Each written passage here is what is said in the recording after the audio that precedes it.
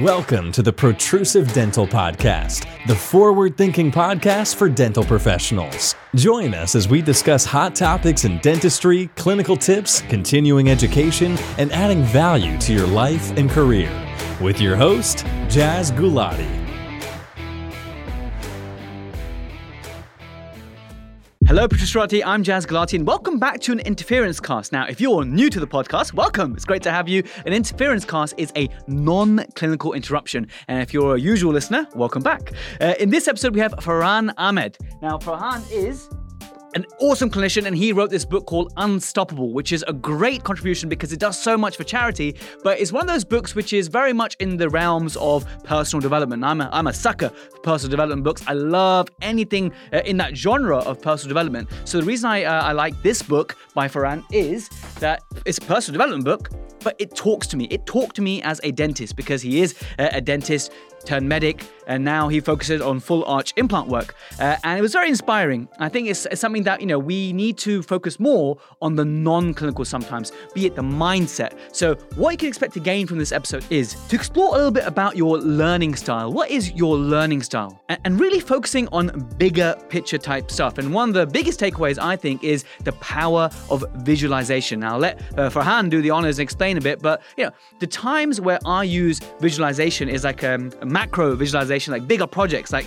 when I'm developing the podcast, I'm visualizing things. When I do public speaking or lecturing or whatever, I am going to be doing some visualization in my head. I would have given that talk with my eyes closed when I'm in bed, and I would have spoken to people how I'm going to look, how I'm going to say things, what I'm going to say. So a lot of times I've rehearsed things in my mind, but also, like if I'm doing a surgical wisdom tooth that's just beyond my comfort zone, I will mentally rehearse that surgical procedure. Or if I'm doing anything complex, multiple crowns, things that are just stepping out of my comfort zone, I'm always rehearsing it in my mind. What could possibly go wrong? How am I going to accept the instrument from my nurse's hand, like to those tiny little details. So one big takeaway from this episode is the power of visualization. Anyway, hope you enjoy this Interference Cast with Farhan, and let's become unstoppable. Farhan Ahmed, welcome to the Protrusive Dental Podcast, my friend. Thanks, man. We already had a little bit of a spicy intro there, so already I know we're going to get so much value here. We talked about morning routines already. We talked about productivity, so I know it's going to be one of those a million miles an hour, but in a good way. I mean, all quite positive. I'm with you now. I've seen you on Instagram. I know that you fly around to different clinics and you mentor them on implants and complex dentistry, which is amazing. So tell us, for those who don't know who you are, a little bit more about what drives you and your passions. And we're going to get into more of it. I feel like I know you already because I read some of your book now.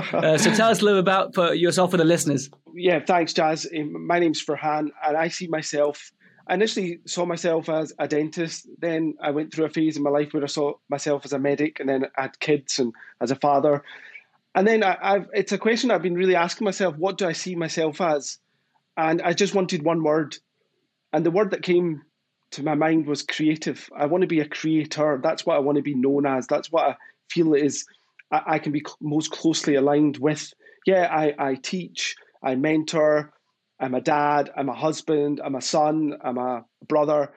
But what is closest to my heart is someone that people look at me and think, yeah, he's quite creative. He's always looking to do something, innovate and create. And as I'm going into the fourth decade of my life, that's what I want to really focus on in being a creator. So yeah, I'd love to think of me as a creative or a creator. But most people know me as an implant dentist, and I have a passion for education and training within implant dentistry, and that really stems from impact. That's one word that I think about most days, and that's impact. And what impact, I ask myself the question, Farhan, what impact are you having? What impact are you wanting? And in 10 years' time, what impact have you had? And the pandemic hit, and it was, none of us really expected it, and it changed everything. It was an enforced rest at home, 3 months, and I was like, what am I going to do? And I was like, I'm going to make the absolute most of this opportunity. And for me, I've always felt my impact comes from the work I do. So I was an implant dentist that rehabilitated a lot of people with failing or denture wearers, rehabilitated them and gave them fixed teeth. And really, I asked myself the question, how could I have a bigger impact well, how much full arch implant dentistry can I do day in, day out? It's tiring, it's physically, mentally draining. And so I could do maybe four cases, 5 cases a week. That's 20 a year. That's 240. 20 a month, 240 a year. But what if, Ferhan, what if you could train 1,000 dentists to get the predictability, the reproducibility, the consistency that you can get with full arch implant dentistry? Then the impact would be bigger. And so that's where the online program came from. That's where the one-to-one mentoring comes from. That's where the live courses aligned with it online, and the community I'm trying to build within full arch implant dentistry is coming from. It's all based around one word: impact. That I can, from 10 years down the line, look back and think, yeah, I did all I could to have the biggest impact I could around this particular area within implant dentistry, and that's full arch implants. So yeah, impact, being a creator. How did it develop into that? So you went from dental school to medical school. Most people who do that have got MaxFax in their mind. So what made you opt away from the typical maxillofacial route and treating oncology and being a registrar consultant and that, and then thinking, okay, you know what, I'm going to go into implantology and private practice? Yeah, so I suppose it's the best way to look at it is doors. You know, we all have a vision to get to an end point, and that may be door 10. But I've always looked at life just taking a small step and just going to door 2, opening that door and see what happens, and then opening the next door after I'm through door 2, settled. Let's see the opportunity. And so when I thought about doing medicine, I was in the environment around maxillofacial consultants, and they inspired me. They impacted me, and I wanted to be like them. And so for me to be like them, I had to pursue a second degree, and that happened to be medicine. And I went down to Liverpool and did a 4-year postgraduate degree. However, I also was aware that it'd be okay not to follow that career. I was okay with that, because one of the other reasons I wanted to do medicine was just that, seeking more knowledge, to be a bit different, to just better myself. And so I went down to do medicine with the proviso that, yeah, I could do MaxFax, or it'd be just good to have a medical degree. It's never going to hold me back. It's always just going to be an advantage. It's going to make me stand out from the rest. And what's the worst that could happen? Yeah, 4 years have gone, but I've got a degree, and it's a worthwhile degree that will just add to my dental background. So that's where the sort of medicine came. I did, and then once I finished, and I'm also one of those people, once I start, I don't stop, you know. So yeah, there were times where this is tough, you know, working on calls at nights, at weekends, in between all the learning that was going on, struggling with money. But I was like, no, I got to keep going. And then I come towards the end, it's a big relief. You're like, great. And then you have to kind of do the foundation years just to get the full registration onto the GMC, etc. And then an opportunity arose for me to step out of that journey into becoming a maxillofacial surgeon. And I had an option, and I chose the option to join a group of dental practices that were growing and become a partner. And that was it. So really, I was at, you know, door 3. I went through, and I had a couple of options, and I chose one that involved stepping away from the training pathway to becoming a maxillofacial surgeon, and going towards where I would be much more independent. I'd have much more that freedom to do what I wanted and not have to fit into a system. And it was simple as that. And I look back now and feel that it was the right decision. However, I'm also that type of person that's just optimistic and just grateful for what I have, that if I'd gone down the career of a maxillofacial surgeon, I feel I would have made the most of that, and I would have looked back and thought, yeah, this was the path that I was meant to follow, and it's all good. But at this moment in time, you know, I'm very fortunate for everything that I have around me, and that sort of freedom to do what I want and work where I want, work with who I want, and that ability to, you know, support my family. So yeah, very grateful for that. Well, there are many young dentists listening who may be pursuing a full-time master's, or medical school could be looming, just like it was for you. So just give us a bit of advice to those people who may be pursuing a MClin Dent as well, for example, right? And that's very immersive, time away from family, time away from earnings. So the LOE, loss of earnings factor, comes in. What advice can you give to them, in your most darkest moment during your medical training, when your friends around you were earning and spending and holidays and that kind of stuff, and you were still a perpetual student that never ends? What advice can you give to those who are in the midst of that? Well, what I would say about that is a motto that I hold dear to my heart is I always put learning before earning, and learning and upskilling and increasing your knowledge is immensely, immensely powerful, and it will never hold you back. But what I do see is, especially now within dentistry medicine, there's such an abundance of courses, training programs, qualifications. You have to be careful and make that decision wisely, because it's a huge investment, and not only of your time, but financial investment. But you've got to think about your return on investment. And once that course is completed, or once you're on that course, really, how is that going to, sort of propel your career forward? How are you going to utilize the skills that you've learned and really sort of push on? And I see this all the time. I've been involved in teaching and attending numerous courses, and clinicians turn up to these courses ill-prepared.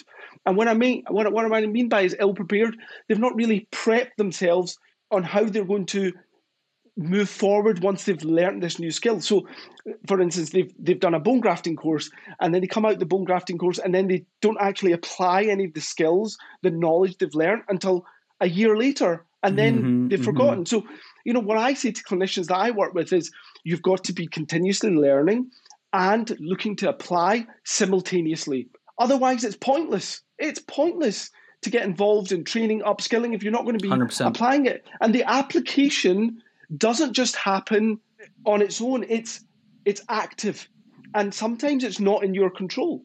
So let's take example implants. Now, you could be most clinicians are associates. They work in a practice, and there's a principal or with a corporate. Now, the question is that practice environment going to help you get the work in? Are they going to market for you? Are they going to build a team around you so you can support implant patients? What's the point of doing an MSc in implant dentistry if there's no plan to get patients in? You're not going to have that opportunity to reinforce the learning. And so really what it is, it's just sitting down and planning around formal further education and how you're going to apply that.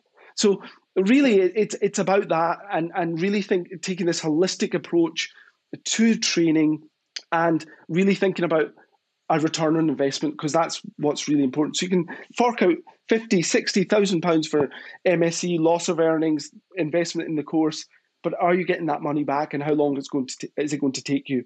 Otherwise, please don't do it. That would be my advice. No, I was going to say, whether it's a big program like you mentioned, or if it's a smaller course. I mean, nowadays, I did so many courses in my first 5 years, but nowadays, I definitely agree with you. Before I book onto any course now, I will make sure that I have got a couple of crown lengthening patients, for example, this crown lengthening course, ready to be treated on when I come back from that course. Or if it's a composite course now, I'll make sure, for example, I'm looking forward to doing Dr. Costas' injectable composite course. But I know that once I've got 3-4 patients lined up who have treatment plan for that, and they've agreed, the fees have all agreed, and they're ready for it, only then would I go on such a course now. So my mentality's changed a lot. Whereas before I was very much exposing myself to new knowledge and stuff. I think now, especially with the current environment, definitely you have to make sure it's applicable first thing. And you mentioned about the whole working to learn, not to earn. I was in one scenario when I got back from Singapore where I was offered 2 positions, one in Harley Street and one in Windsor, and both had good principals and good support networks and stuff. But I was told by my friend Biju Krishnan, if you want to work with this principal, you will make a lot of money. But if you want to work with the other principal, you might not make a lot of money, but you'll learn a lot more. And I definitely picked the one to learn a lot more. So I worked in Windsor with Dave Winkler, and I think it's one of my that's why I think we're we're a bit quite similar ethos, and I echo that for all young dentists listening. The next question I had was sorry, just on that note, and I couldn't agree with you more. You know, some of the clinicians, when I work with them on a one-to-one basis, I have really frank conversations with them, and I openly disclose how much I make, and I openly have disclosed the history, the evolution of my earnings, and I've said, this is what's happened to my earnings over the years because I've done this. All you do is just copy that. I've invested, and now I bear the fruits. It's a no-brainer. It's not about short-term gain. It's long-term sustained gain. And people see me flying about working. That's choice. I'm at such a fortunate position now where I don't need to work anywhere near 5 days a week to have a really good life. And that's because of all the effort that I've made in the past.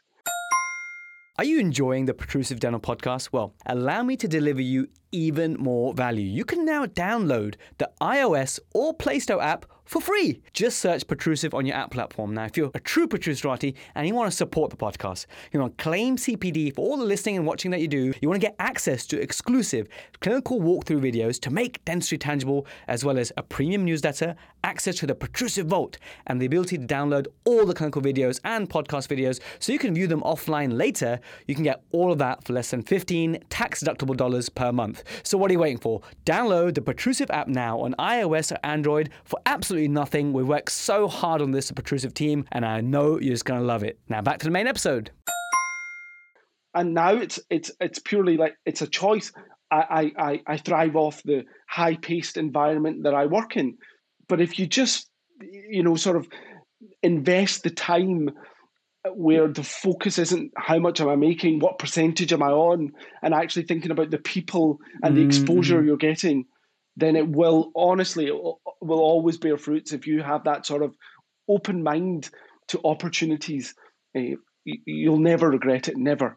Absolutely agreed. And on that similar theme, you go from these posts and courses and you apply, and yes, you might be doing a training post like a DCT post. You're not earning as much, but you look 5 years later and you're earning way more potentially than your colleagues because you've been through that hardship, you've been through that struggle, and you've gained that, amassed that knowledge. And like you said, every opportunity to learn is one, from your book is one you should take. And so one of the other themes that you talk about in your book is a power of visualization. And I really like that because on a macro level, I used to even do this before I became a dentist, because before even getting to dental school, that's all I wanted to be, right? I wanted to be a dentist. That was my big dream since I was age 14. And so I used to visualize myself with an offer in my hand, or visualize myself at dental school.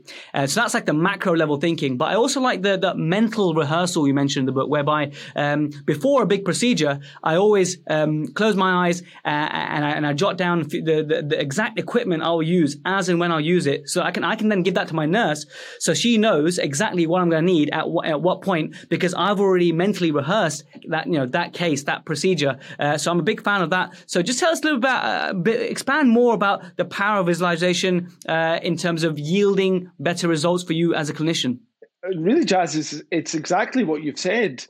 And for me, when I would, particularly as you start to take on more complex cases, it becomes more important that you really are able to visualize everything in front of you, and almost, I'll close my eyes, or the night before a big case, I'll be in bed and I'll just think about it. And I don't know if you've seen The Queen's Gambit, where what's her name, Martha Melissa? Is that the one about chess, right? Yep. Yes. Yes. So she's laying down and she's seeing all the chess pieces above her. Yeah. That's exactly what happens. Yeah, I can lie in my bed and I can see the bone because we've worked everything out in a CBCT, and we've planned it on a CBCT, and so I can see exactly what it is that I'm doing because we've got a 3D render, and sometimes actually we print those 3D renders so I can actually hold the bone, and it's about closing your eyes or actually you do it so much you can do it with your eyes open. You just see it all. How you're going to create your incision, and the steps you're going to go through to create your incision, what instruments you're going to have in one hand and the other, and how you're going to paint, brush the tissues, open everything up, control the hemostasis, how your assistant's going to position their instrument so you've got the correct access, be able to visualize everything. It's critical step, especially in the learning and as you upskill in a particular procedure. Then it gets to a point where now, if I was doing simple, a lot of full arch work, I don't do that. But when I'm doing anything complex or anything that I don't do on a routine basis, I go back to it. I have to mentally rehearse that, visualize it in front of me happening. And that's not once, that's multiple times. And back to what you sort of said is writing it out. Mm-hmm. Yeah, I've been there where I wrote every single step out. The local administrating 8 cartridges of Articaine at this point, everything all written out. And also it's really nice to then share that written, sort of rehearsed treatment protocol with the team. So they're aware of exactly each step. Because what we must remember is that we're only as good as our team, especially when we're doing big complex surgery. Your assistant and other team members that are in the room need to be aware of each step, because I get into this state of flow when I'm operating, and I don't want anything to sort of bring any sort of jeopardy to that system. Disrupt that. Yeah, disrupt that flow that I'm in, because it can throw you off. So I don't want any disruptions. We follow the silent cockpit protocol. We have very calming music in the background, and everybody knows exactly the steps involved, what their role is, and then all being well, that's how you execute the procedure. So that's, I really can't emphasize the importance of visualization when it comes to surgical procedures. But like you sort of mentioned, there's visualization professionally, but there's also personal visualization. And so I will often visualize, if you look at you read books by David Goggins, Can't Hurt Me, he talks about, he has a visualization mirror, a board. People talk about visualization boards where they take a picture of their dream house, they put it up. They take pictures of their dream car, they put it up. The clothes they want to wear, the holidays they want to go. And you really, if you start to look at these things every single day, then you start to believe that's where you should be. That's the house you should live. That's the holidays you should have. That's the car you should drive. And then when you start to see yourself living that life, then it's just the way the world works. You'll start to sort of follow that path that'll lead you there. I'm a big believer in that. So am I, Farhan. So am I, and I do practice it. And you just mentioned briefly about how I told you I don't like to write it down. You said you like to write it down. I read in the book about you being, you like to watch videos and then write things and draw things. And so I first realized that I'm a visual learner when I realized that every time someone not Indian or not English mentions their name, and I'm like, wait, how do you spell that? Or how do you spell this? And then but when they spell it, in my mind, I'm sort of writing it out. And then when I have a visual mental image of it, that's when I've absolutely going to etch it and pronounce it perfectly from then onwards, basically. So I know I'm a visual learner, a visual person in general. How else can people figure out what kind of learning styles there are? Because for you as an educator, you need to also suss out what kind of a learner someone is. But how can you assist learners in finding out what their learning style is? Because one of your themes in the book, and one thing we're both very passionate about, is the importance of lifelong education. So I think the sooner we figure out what kind of learner we are, the more empowered we can be. Yeah, so sort of going back to when I really discovered learning for myself is back to university days. And you go through this sort of journey of discovery where you're trying to figure out the best way to learn this essay on biochemistry, physiology that you need to write, or start to learn anatomy. And as soon you go through a process of trial and error, working out. And I soon realized that I liked colors. I liked writing things down repetitively. I like to have big chunks of text and then start to break them down and then work out acronyms. I used to have a friend that I used to pair up with. And a great way of learning is I would teach him something, he would teach me something back. We would stand up in front of each other and go through just describing what we'd learned over the last hour, and that reinforced learning. So it's really discovering yourself, having that self-awareness and looking back, because without realizing, you probably know what it is that is the way that you learn in sort of your specific learning skill is, and learning technique is. And it's just sort of taking a moment, thinking, I went through university, I've done this is how I learned. I didn't enjoy that. I remember, actually, now that you've sort of asked this question, I used to have a tape recorder, and I used to record like chapters in a book, and I used to go to sleep, because I don't know where I read this, but there was this sort of, if you can listen to something while you sleep, it sort of sinks into your brain. I don't know how true this is, but during dental school, I recorded hours and hours of content that I would have on a tape recorder, and I was walking. I would just play to myself, it reinforce my learning. I don't know how much that had an impact on me, but now, I mean, I'm an avid listener of podcasts, including your podcast, podcasts in general, audiobooks, because audio is another great way that I like to learn. So different ways, and it's about discovering it. Are you visual? Are you audio? Do you like the print? Or do you like to get creative with your learning, where you start to record yourself saying things, summarizing it? But another one great way to learn is, I think this is one of the best ways to learn. I find myself, and when I work with other clinicians, they also find this really helpful, is teaching others. When I get up in front of people and I'm giving them a lecture, one of the first things I like to say to them is, I want 3 takeaways.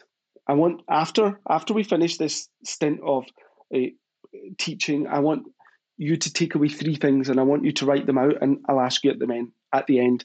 So 3 takeaways from this lecture. The other thing I like to say is, you have to approach this learning as if you're going to teach it to someone else in 48 hours. And what that does, it deepens our understanding and our concentration during that period.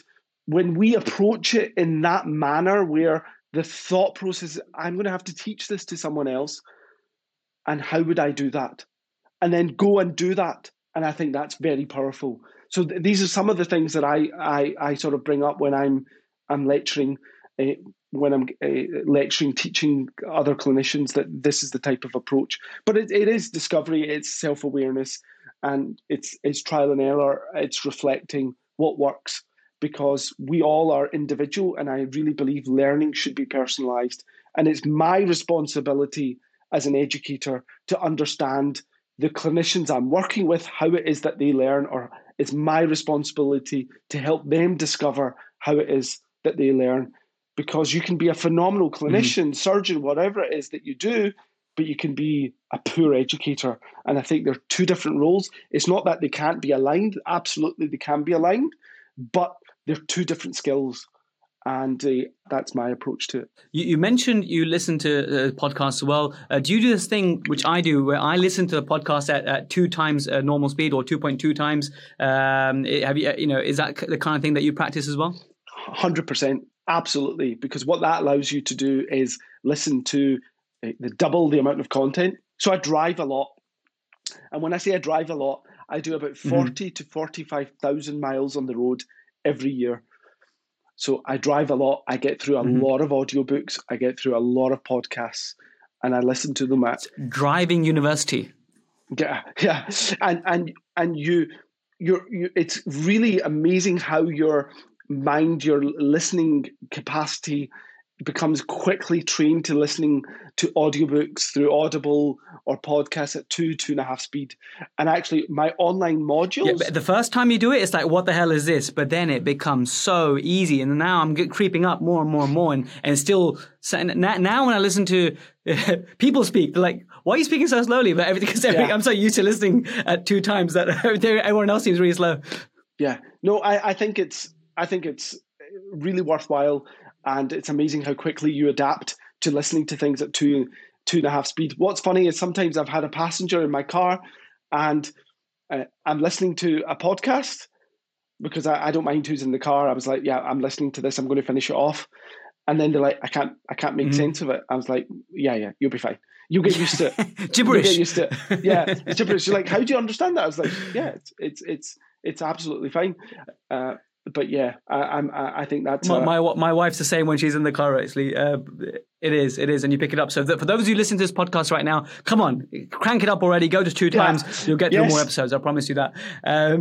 I only got through to up to about chapter 4 in your book. So I want you to say of the rest of the chapters, what is a big takeaway, a big lesson, or something that you're really passionate about in the rest of the book? Because I covered a few of the themes that you talk about in the book already. What is the main takeaway message that you want to get dentists to know that you've covered in the book that you think would really be impactful for those listening now? The main message of the whole book is the title. It's being unstoppable, and for that, for me, that means having this inner drive, which is so deep and consistent that you keep going regardless of challenges, and it's striving for those goals and dreams that you have. So that's sort of the main theme and the reason why I've sort of the message behind the book. And it was created because for me, there's different ways I can have impact.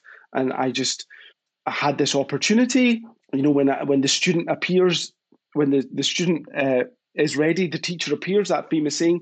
So I didn't realize I had a book in me, but I encountered an opportunity and someone was there to help guide me and bring it to fruition. In terms of other themes through the book that you're going to come on to, one is mentorship and having mentors and heroes. I am very fortunate that in my life, my career, not just from school, but all the way up to today, I have had people that have been profoundly influential in my career and have allowed me to become the clinician I am today. And to them, I am forever grateful. I wouldn't be here without their guidance, their support, and mentorship, and having heroes in your life. So people that you look up to, maybe you don't have a direct link to them, but you look up to them, you're inspired by them, and you look at them and think to yourself, yeah, I can strive to get to that level, because that we need those types of people in our life too. So I think that's a really important aspect. And then the final chapter talks about charity, and that's something that's very close to my heart. Back in 2014, a group of colleagues set up Dental Aid Network. They're friends based around where I grew up in Glasgow. A lot of us were at dental school together. And the sort of aim of the charity was to help children in conflict areas with basic dental care. And so we've led numerous missions to Africa, Middle East, Asia, where we treat people that really wouldn't have access to basic dental care. And when it comes to charity, I think it's so important to be able to give back. Not only give back when you get to a certain level and help people along the way, I think that's important, but charity where we're giving back and helping those less fortunate. As dentists, we're in a really privileged position, comfortable, earn well. It's important to give back. And one of the sort of aims of the book is to hopefully raise, my target is £50,000, sell that. I need to sell around 10,000 copies of the book, and I'm hoping to build a dental clinic in Kashmir so it can provide basic dental care for a community of children in a particular area.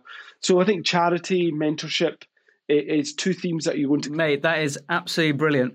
So, I mean, yeah, it's again about impact. I just wanted to say, Farhan, before you continue, just on that message, it would be great if you can achieve, I think you will achieve that number. Because that's such a wonderful thing. If you could do that, to build that dental school in Kashmir, it's a wonderful thought to be able to do that. And I just want to say for those who maybe are new to this book, or I know it's launching soon at the time of recording. I know it's launching soon. But one thing I liked about it was that there are people who talk about motivation. There are people who talk about visualization. So I'm already attuned to that. But coming from you, someone who's walked the same path that I walked before, coming from a dentist, a wet-fingered practitioner, it made it much more relatable. And then you have these sort of comparisons to actually real-life dental scenarios. So that made it come much more to the surface for me. So that's why I'd recommend that book to all the dentists listening right now. And of course, with an amazing aim that you have here, everyone should be rushing out to get this. And I will put the Amazon link on the blog post as well, for sure. Wonderful. Yeah, I really, really appreciate that. But yeah, so I would love to hit that target and build the dental clinic. And then, it's about sort of, again, back to that one word, impact, where I've managed to create a piece of written work. If that can then go and help other people, and it can be a lasting legacy where the impact is ongoing, it's consistent, and it's hopefully talked about, it's all the more rewarding for me, and I'm hoping that it will then spur me on to do more and more. Well, like anything, when we're pushing ourselves, we're trying to be as creative as possible, we rely on people accepting the what we're putting out and what we're doing. The clinicians I teach, I want feedback from them that I'm doing a good job, that I'm making a difference, that I've had an impact on them, for them to upskill and sort of do the work that I'd planned to teach them, and they're doing it independently. That's massively important, because then that sort of pushes me to do more, to become more myself. And so it's a two-way process, where the teaching side, it's two-way. I rely on the clinicians I work with to spur me on to be better. And then in terms of what I'm trying to create through written or through audio or through pictures, I rely on feedback from other people to see what works, what doesn't work, how I can change things to have that bigger impact. I think that's really really important to me. How do you plan to reward yourself? Because one of the things you talked about was, we do all this visualization, mental rehearsal, but then when you actually achieve something, okay, after you've rehearsed it, sometimes I've been guilty of not rewarding myself, whatever, and I'm slowly working on that. But how do you intend to reward yourself once you get the launch out? Because it takes a lot of work to produce something like this. Yeah, probably.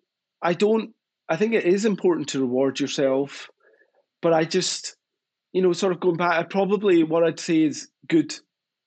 I talk to myself and I'd say, well done, that's good, that's done, what's next?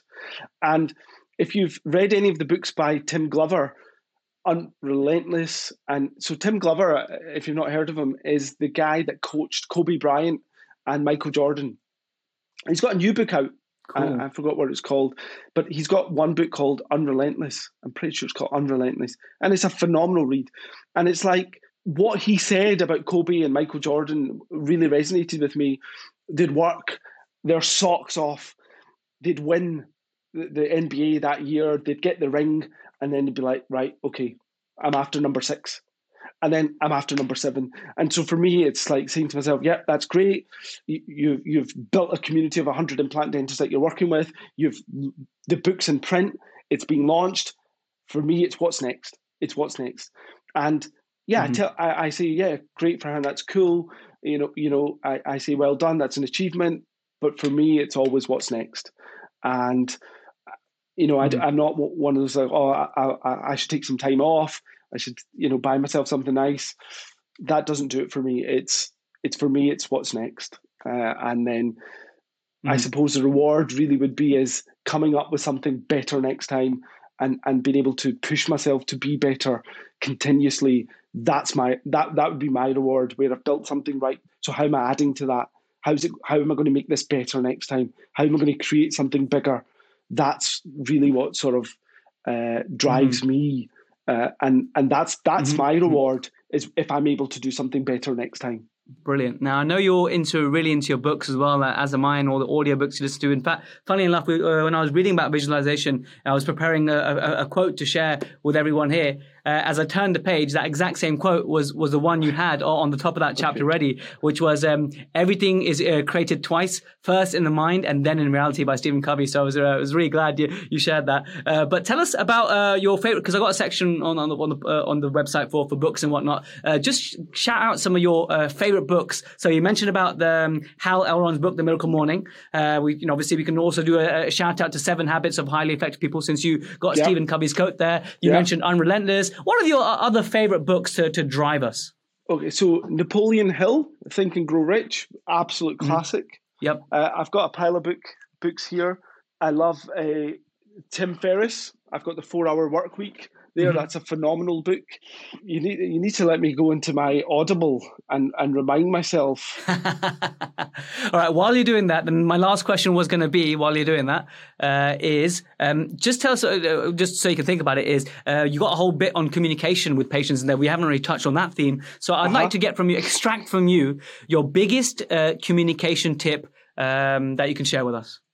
I think empathy is absolutely crucial, especially in our line of work as clinicians, where you step back and really try to understand your patients, why it is that they've come to you and what it is they really want. It's not white teeth. It's not straight teeth. It's not, what do patients come in? It's not, patients are there for a reason, and it's more than just white teeth, straight teeth, shiny teeth, whatever it is. Patients want confidence. They want the ability, they want comfort, they want confidence.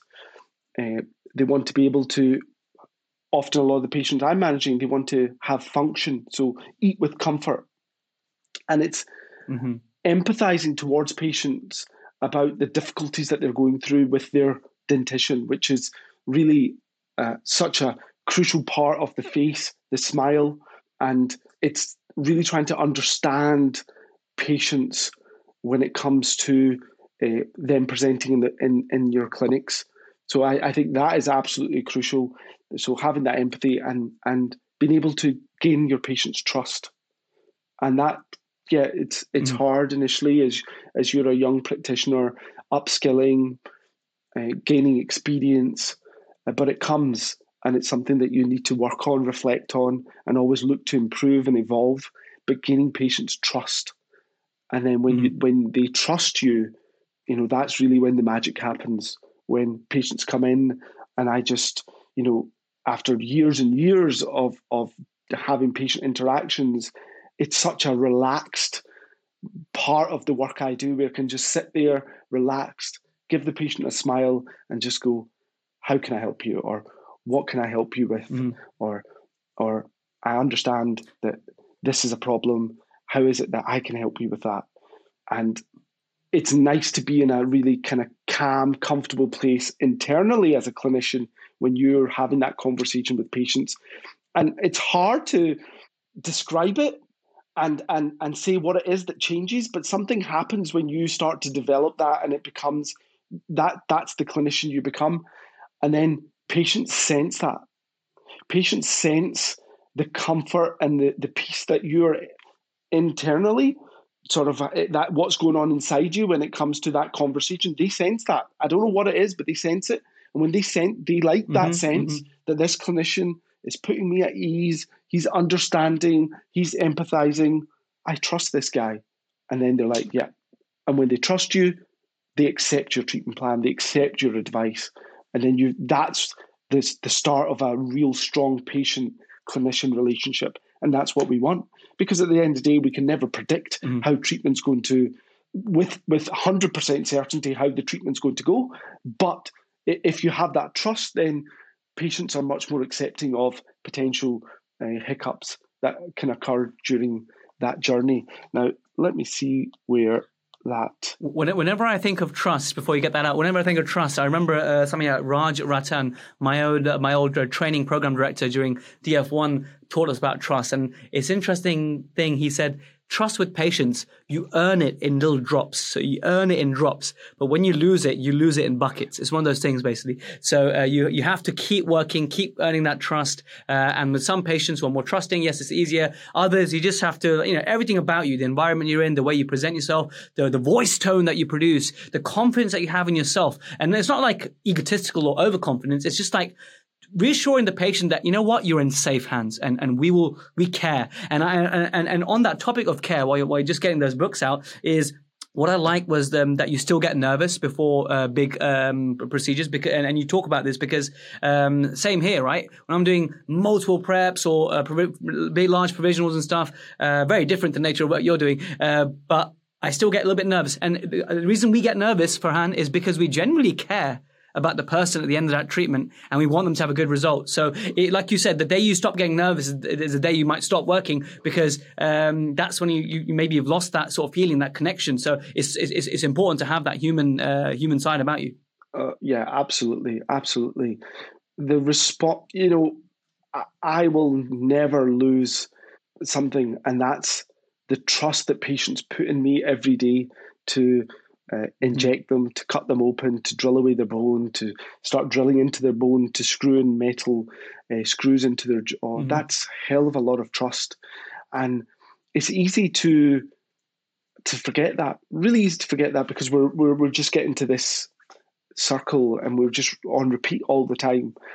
But it's a big thing for a patient to come in, sit down, open their mouth and go, that's fine, Dr. Ahmed, you just crack on. That's a big responsibility that we have as clinicians when patients do that. And we must never forget that. And it's an honor. It really is, when patients trust us like that.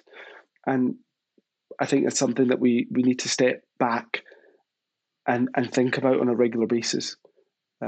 So and sort of going back to the nerves, and even when I'm doing sort of straightforward treatment, I'm like, right, I'm here, I've got to perform, I've got to do my best. And I'll often say that to the team in the morning if we've got a busy day of surgery ahead. Said, one, I'm not doing this on my own. We all need to perform here. We're going to do our absolute best. And so we start the day with a team huddle discussing this, and often talking about actually how lucky we are to be doing this type of work and the trust that patients have with us. And it's not just me, it's the whole team. And then at the end of the day, reflecting on the work and me saying to the team, thanks a lot for everything, because I couldn't have done it without you. And we've done a lot of good work today. And if I go back to, I did a couple of cases with a colleague in London on Saturday, and the first patient was a denture wearer, 90-year-old denture wearer. And she came in and we raised the flap, put in 4 implants, gave her a fixed set of teeth. And we changed her life.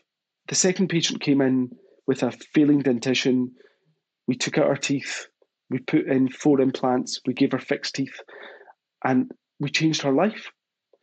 And I said at the end of the day to the 2 girls, the nurses that were working with us, I said, we've done some immense work today, and you two should be really proud. We've changed lives. And don't forget that this is not anything to be taken lightly.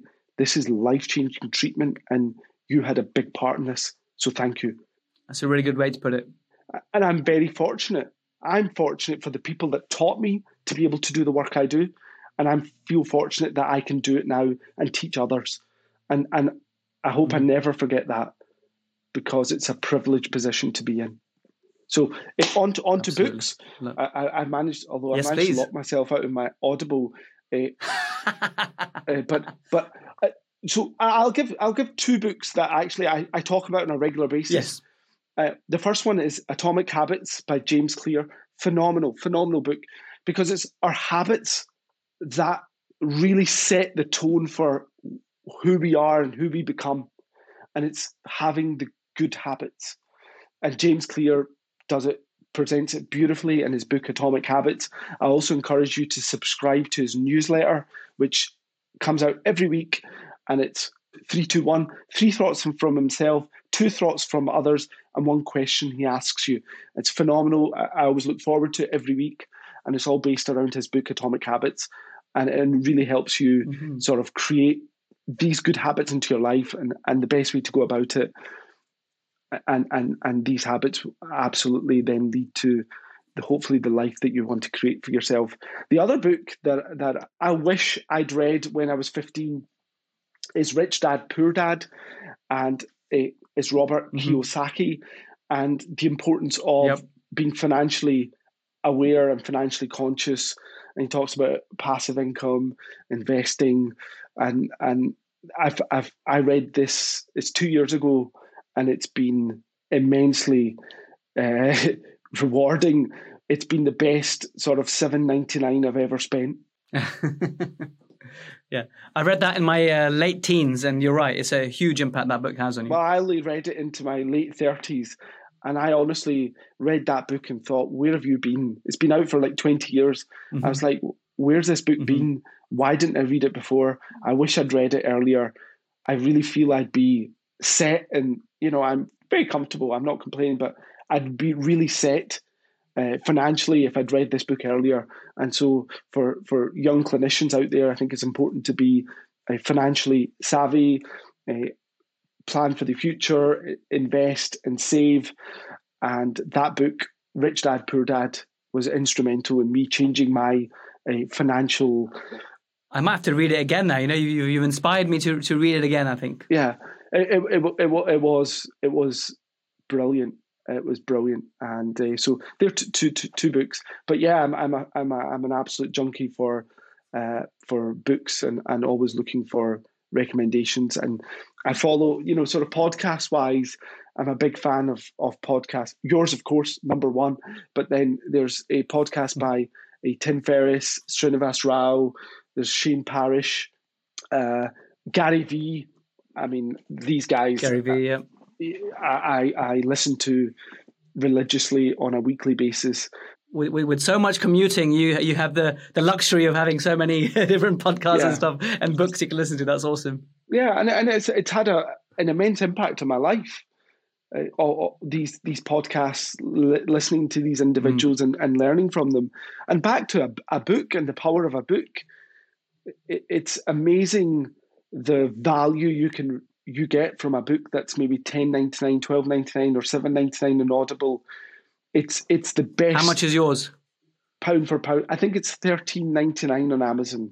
Man, so if you're a young dentist or any dentist, you should definitely check it out. Yeah, all the profits go to Dan. Nothing to all that comes away from the $13.99 is the cost of printing the book. The rest all goes to building this dental clinic in Kashmir, hopefully.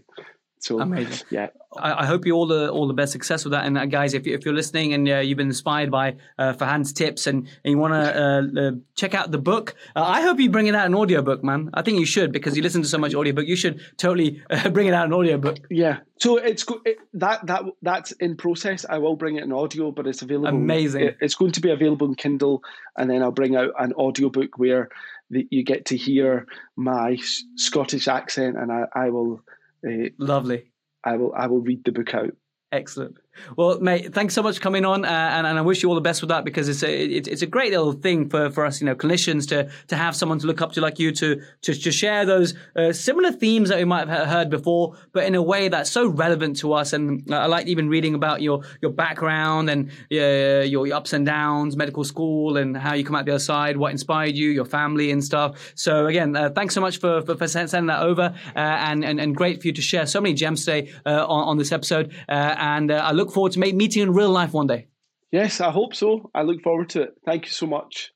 Thank you for your time. Thank you for having me on. Thank you so much for listening all the way to the end. Hope you found some value from that. Farhan, thanks so much, buddy, for coming on. This book, Being Unstoppable, is something you should totally get, because it's just so much charity. And also, there's a lot of great stuff in here for all clinicians that we can learn from and implement. This episode was just a small flavor of what you can get from this book. Please do share it with a friend if you found it helpful, and I'll catch you in the next episode, same time, same place.